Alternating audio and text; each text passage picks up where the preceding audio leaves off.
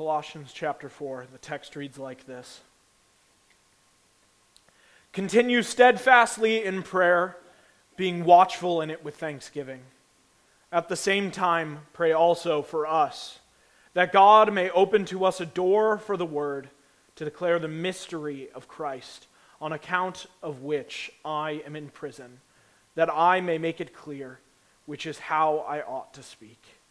Walk in wisdom toward outsiders, making the best use of the time. Let your speech always be gracious, seasoned with salt, so that you may know how you ought to answer each person. Amen.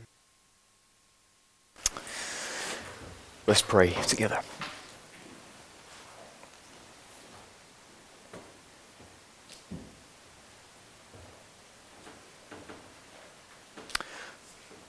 We take our stand on your word now, Father, and we pray that in so doing, you would anchor us to the hope that we have in Christ by means of your word. And we pray that as you do that, you would feed us and you would nourish us, you would build us up, and you would make us strong. And we ask it, Lord, to the praise of your glory, in Jesus' name. Amen. I have just one verse for us again tonight, and it is Colossians chapter 4, verse 2. Continue steadfastly in prayer, being watchful in it with thanksgiving. Continue steadfastly in prayer, being watchful in it with thanksgiving. A number of years ago, I heard a story about a church member who had fallen on hard times financially. She couldn't afford to take her mortgage, and she did not pay her mortgage, and she did not know what to do. And one Sunday morning, her pastor looked at her and knew immediately that something was wrong. And so he asked her, "What is the matter?" And she told him. She spilt her heart to him. She said, "The bank are threatening to repossess the home, and I do not know what to do." And the next day, the pastor went over to her house with money. He'd withdrawn some money. He hoped it'd be enough to cover at least 1 month of her mortgage, and so he knocked on the door. No answer. And so we knocked on the door again. No answer. And so the next time he saw her, he said to her, "Where were you on Monday? I came around." And she said, "Oh, that was you. I thought that was the bailiff." You see what had happened there? Help had come her way, and she'd mistaken it for harm, and so it had been lost altogether. And you know, whenever a person preaches on prayer, he is so aware that the people might do just the same thing. Retreat into themselves because they know their prayer lives aren't what they ought to be. You all know that famous quote, don't you? If you really want to humble a Christian, ask him about his prayer life. So I just want to say right on the outset of this message tonight, I am not out to get you. I am here to help you tonight. I want to preach as a Barnabas, not as a bailiff.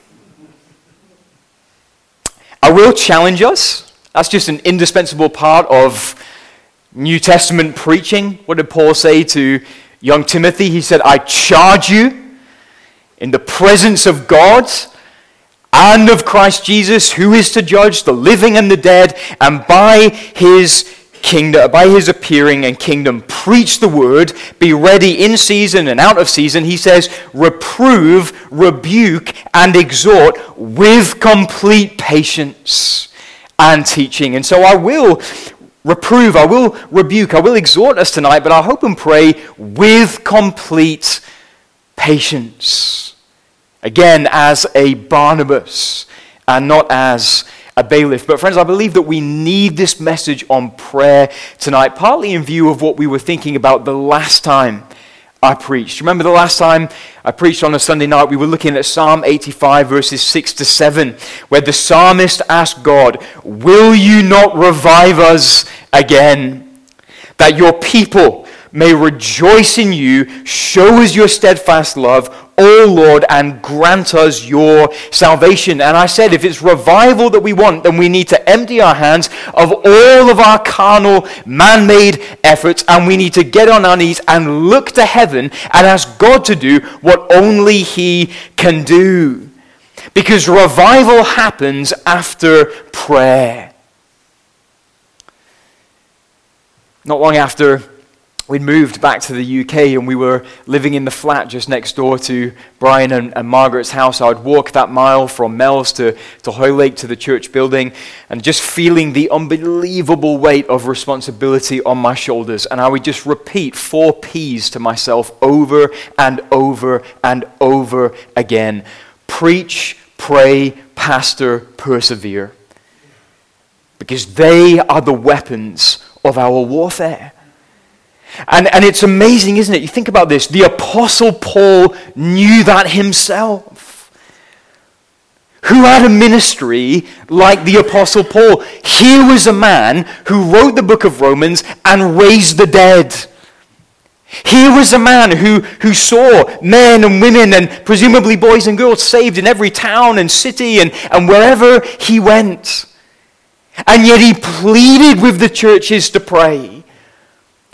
You put all of the world's philosophers on one side of the scale, and you put the Apostle Paul on the other side of the scale, and Paul outweighs them all in terms of his influence in the world. He turned the world upside down, and he begged the churches that he himself had planted to pray for him.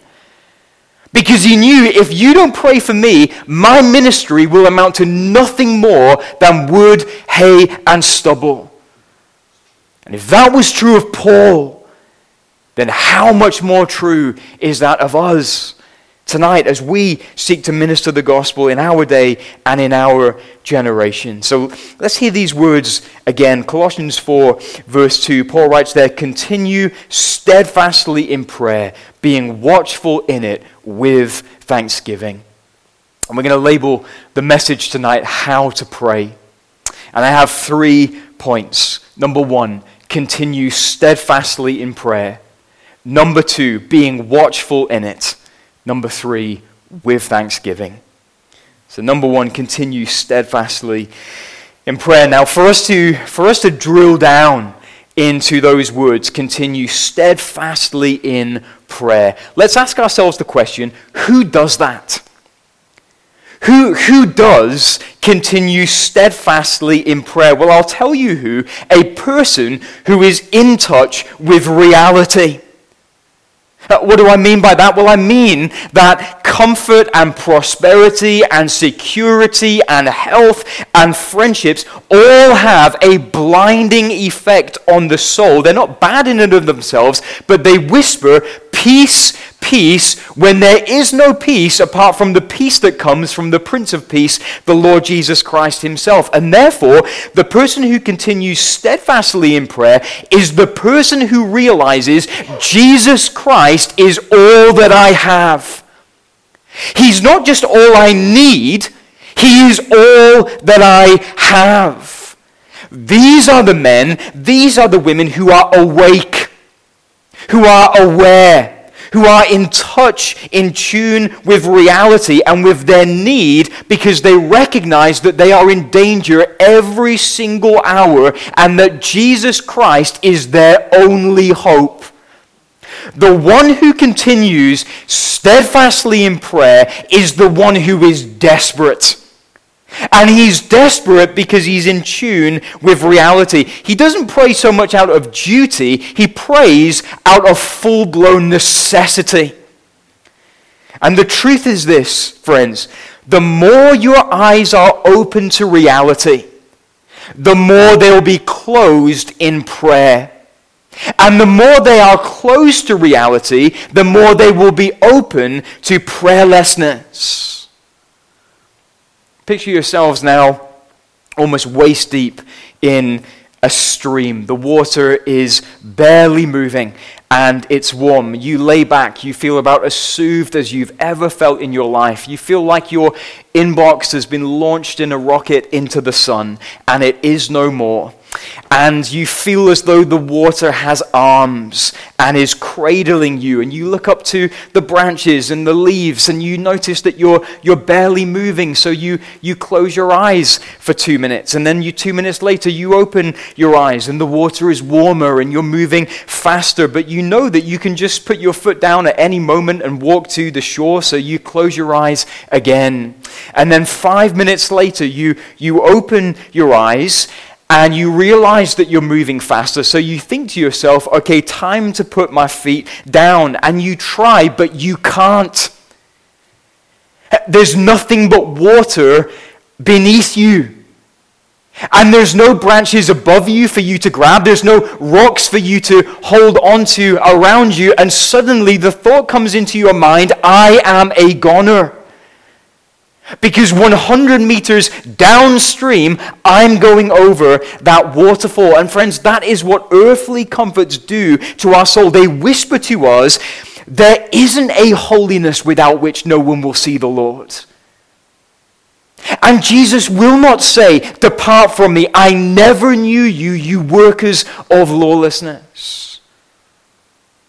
And your enemy is not a lion who is prowling and roaring, seeking someone to devour. You don't need to resist him, firm in your faith. He's got world-famous preachers to bother, for goodness sake. Get over yourself.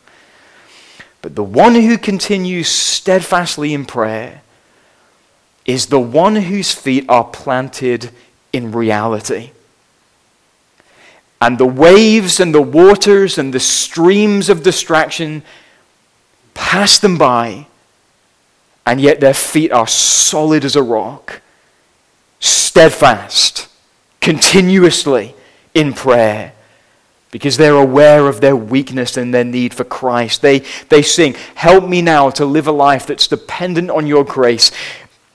Keep my heart and guard my soul from the evils that I face. And therefore, friends, to one and to all, I say to you tonight, wake up. Wake up. And I could stand up here and I could give us all of these tips and all of these little techniques on prayer. But you know, friends, the reality is that if you want to become more prayerful, you've got to become more awake to reality. Put your foot down now while you still can. Because, friend, there is a holiness without which no one will see the Lord. And the Lord Jesus Christ will one day say, depart from me, I never knew you, to men who prophesied and cast out demons. And the devil is a roaring lion.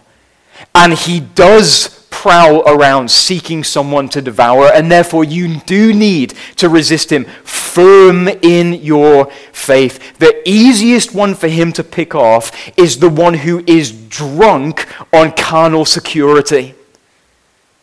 But to be that Barnabas tonight, do let me encourage you then with this. Hebrews chapter 6 verse 18 says, we have this, and that is our final salvation in heaven in the end. He says, we have this as a sure and steadfast anchor of the soul, a hope that enters into the inner place behind the curtain, where Jesus has gone as a forerunner on our behalf. That since Jesus has completed the work of salvation, the gates of paradise are open to us. Our hope is anchored in the highest place, and there is a chain coming down to it that's wrapped around every true believer, but the application isn't therefore let go.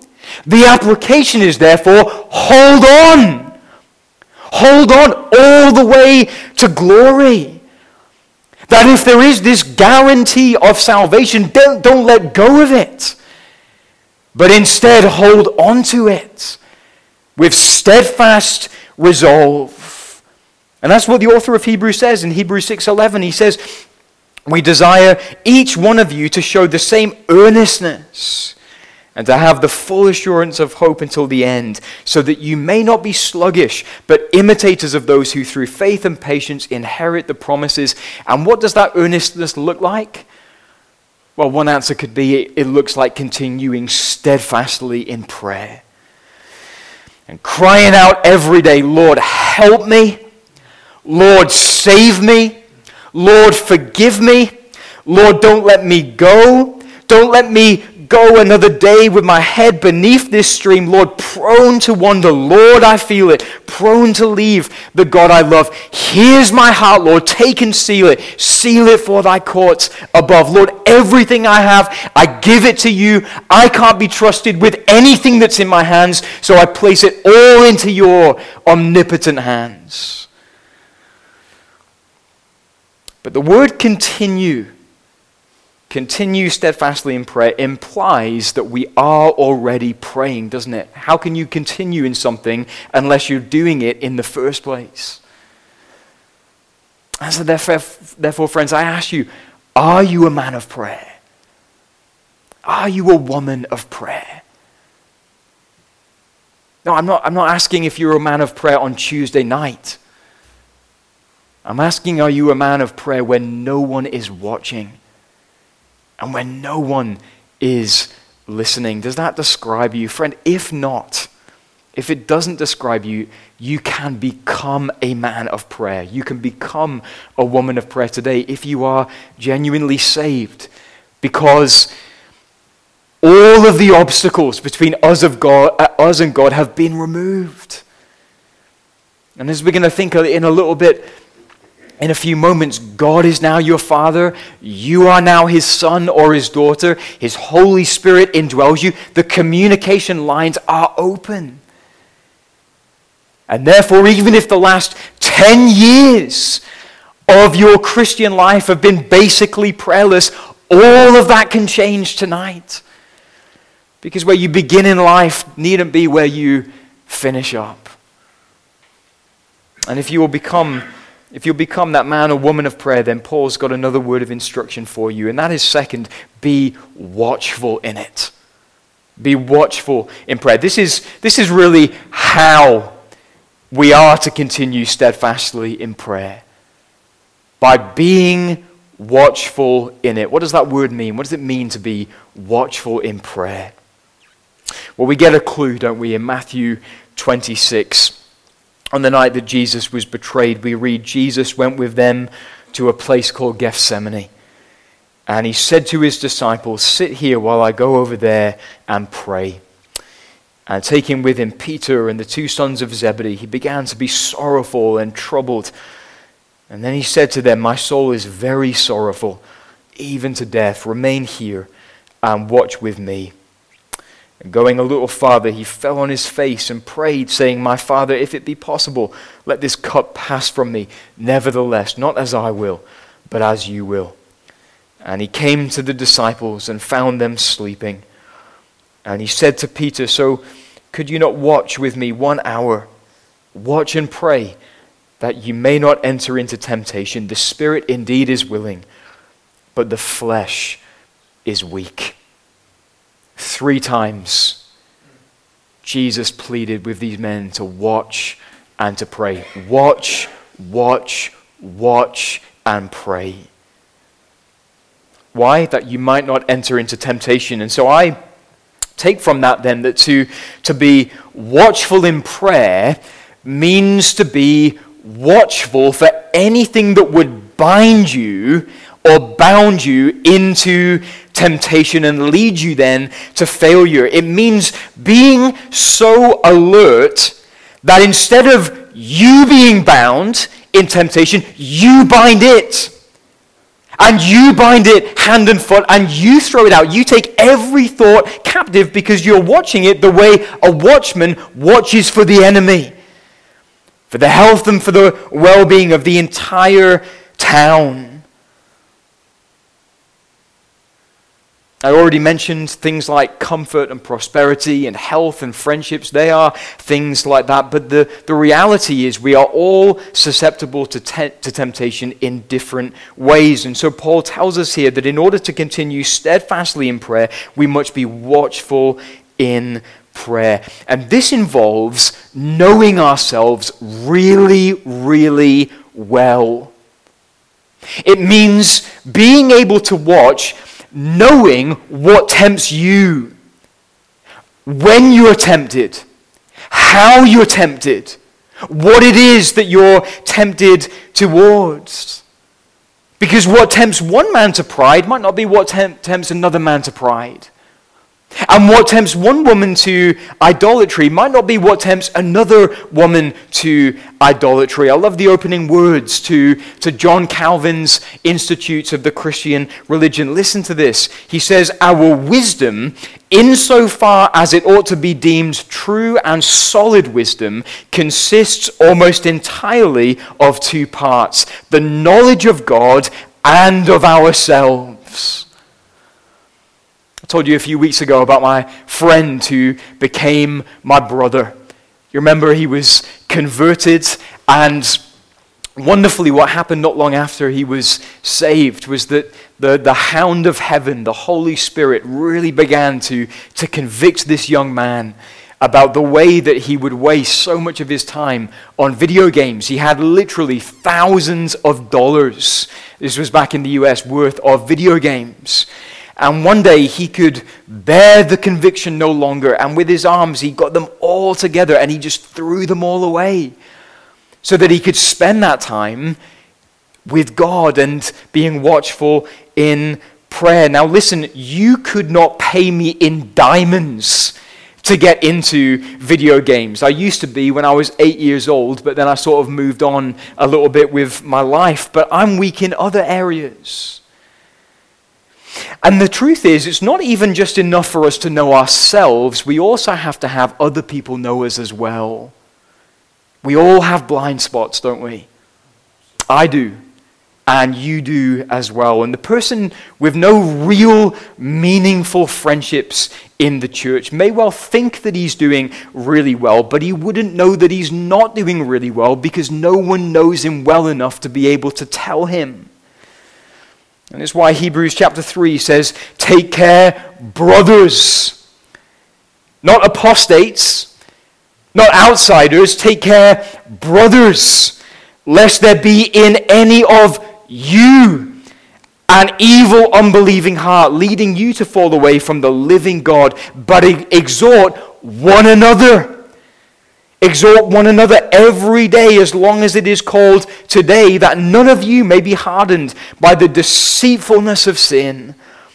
For we have come to share in Christ, if indeed we hold our original confidence firm to the end. As it is said, today, if you hear his voice, do not harden your hearts, as in the rebellion. And I would say that being watchful in prayer is impossible by yourself. It's impossible in isolation. The church needs the church. Continue steadfastly in prayer, being watchful in it, and lastly, with thanksgiving. With thanksgiving. And friends, this is when prayer goes from prayer to Christian prayer. Because the Christian is the one whose prayers are permeated with thanksgiving as a man, as a woman of the good news. The good news. We are a good news people. And our prayers are to sound like it. As we pray with thanksgiving, we're the people of the gospel of the one who was miraculously born of a virgin, and who obeyed where we disobeyed, and who obeyed where we failed, and who bore our sins and our sorrows, and who made them his very own, and bore the burden to Calvary, and suffered and died alone, but then who gloriously rose on the third day. and who ascended into heaven and is now calling a people to himself. And since we are one with him, we pray for victory as victors already. We pray for the pulling down of strongholds as those who are already conquerors in Christ. We are already more than conquerors in Christ, and that's why we are those who can pray with thanksgiving.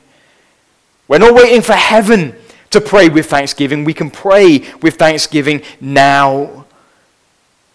And do you know what, friends? I really believe that the key to praying with thanksgiving really boils down to two realities: remembering who you are and remembering whose you are. That before you come to prayer, you shut out all of those distractions and you say to yourself, I am forgiven. I am loved. I am adopted. I am a son of God. I am beloved. I am his. And the God that I belong to is the God of all grace. He's the God of all comfort and all mercy and all love and all salvation. And because I am his and because he is mine, I can pray with thanksgiving. How could you not pray with thanksgiving in view of who you are and in view of whose you are?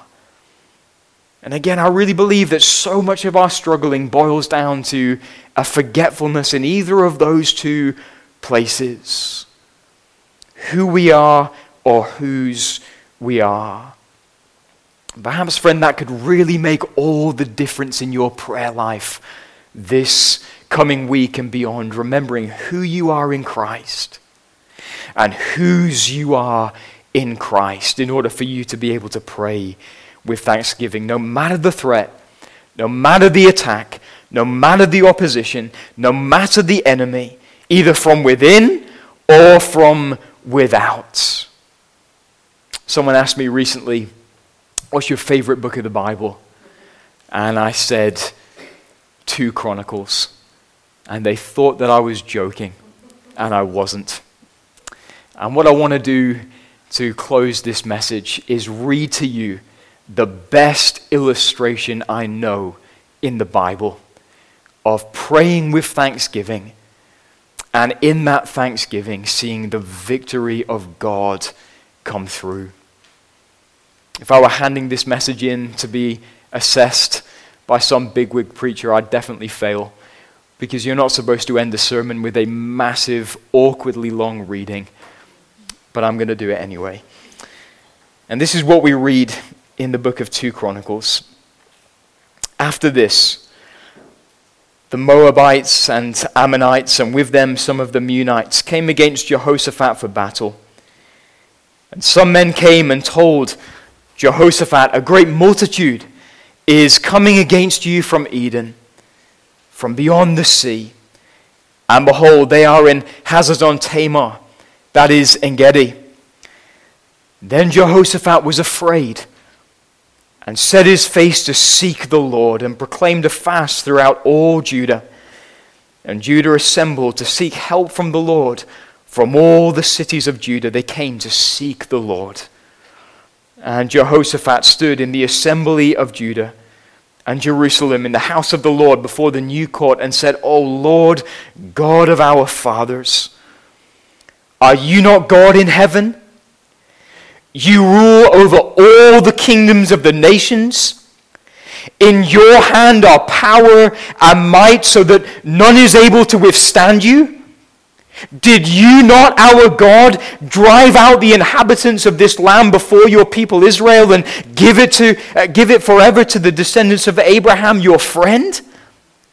And they have lived in it and have built for you in it a sanctuary for your name, saying, if disaster comes upon us, the sword, judgment, or pestilence, or famine, we will stand before this house and before you, for your name is in this house.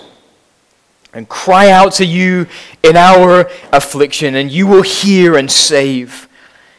And now, behold, the men of Ammon and Moab and Mount Seir, whom you would not let Israel invade when they came from the land of Egypt, and whom they avoided and did not destroy, behold, they reward us by coming to drive us out of your possession, which you have given us to inherit.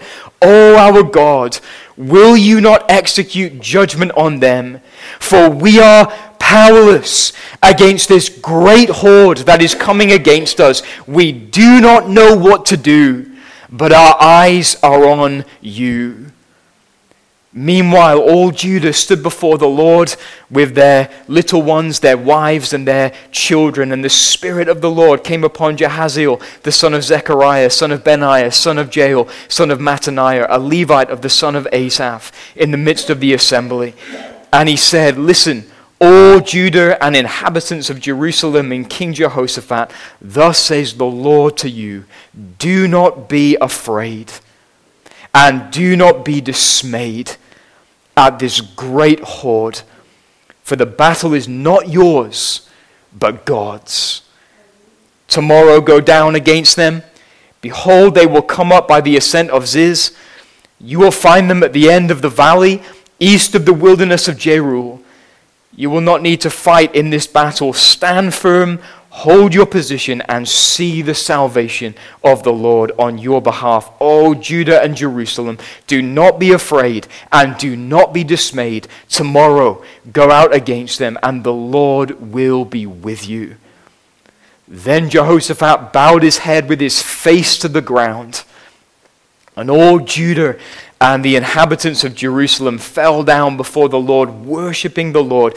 And the Levites of the Kohathites and the Korathites stood up to praise the Lord, the God of Israel, with a very loud voice. And they rose early in the morning and went out into the wilderness of Tekoa. And when they went out, Jehoshaphat stood and said, hear me, Judah and inhabitants of Jerusalem. Believe in the Lord your God, and you will be established. Believe his prophets, and you will succeed. And when he had taken counsel with the people, he appointed those who were to sing to the Lord and praise him in holy attire. And they went before the army and said, give thanks to the Lord, for his steadfast love endures forever. And when they began to sing and praise, the Lord set an ambush against the men of Ammon, Moab, and Mount Seir, who had come against Judah, so that they were routed.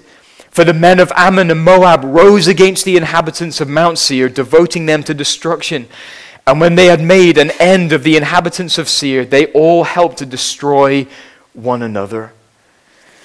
Well, friends, we too, we go to war against the enemy within, against the enemy without, with thanksgiving, knowing that the battle is not ours, but is the Lord's. And that is all you need to be a man of prayer who prays with thanksgiving. If the battle was yours, you would fail. The battle is his. And therefore you will succeed in the Lord Jesus Christ. Amen. Amen. Amen. Let me pray for us, and then we'll sing a song of praise and thanks to our God.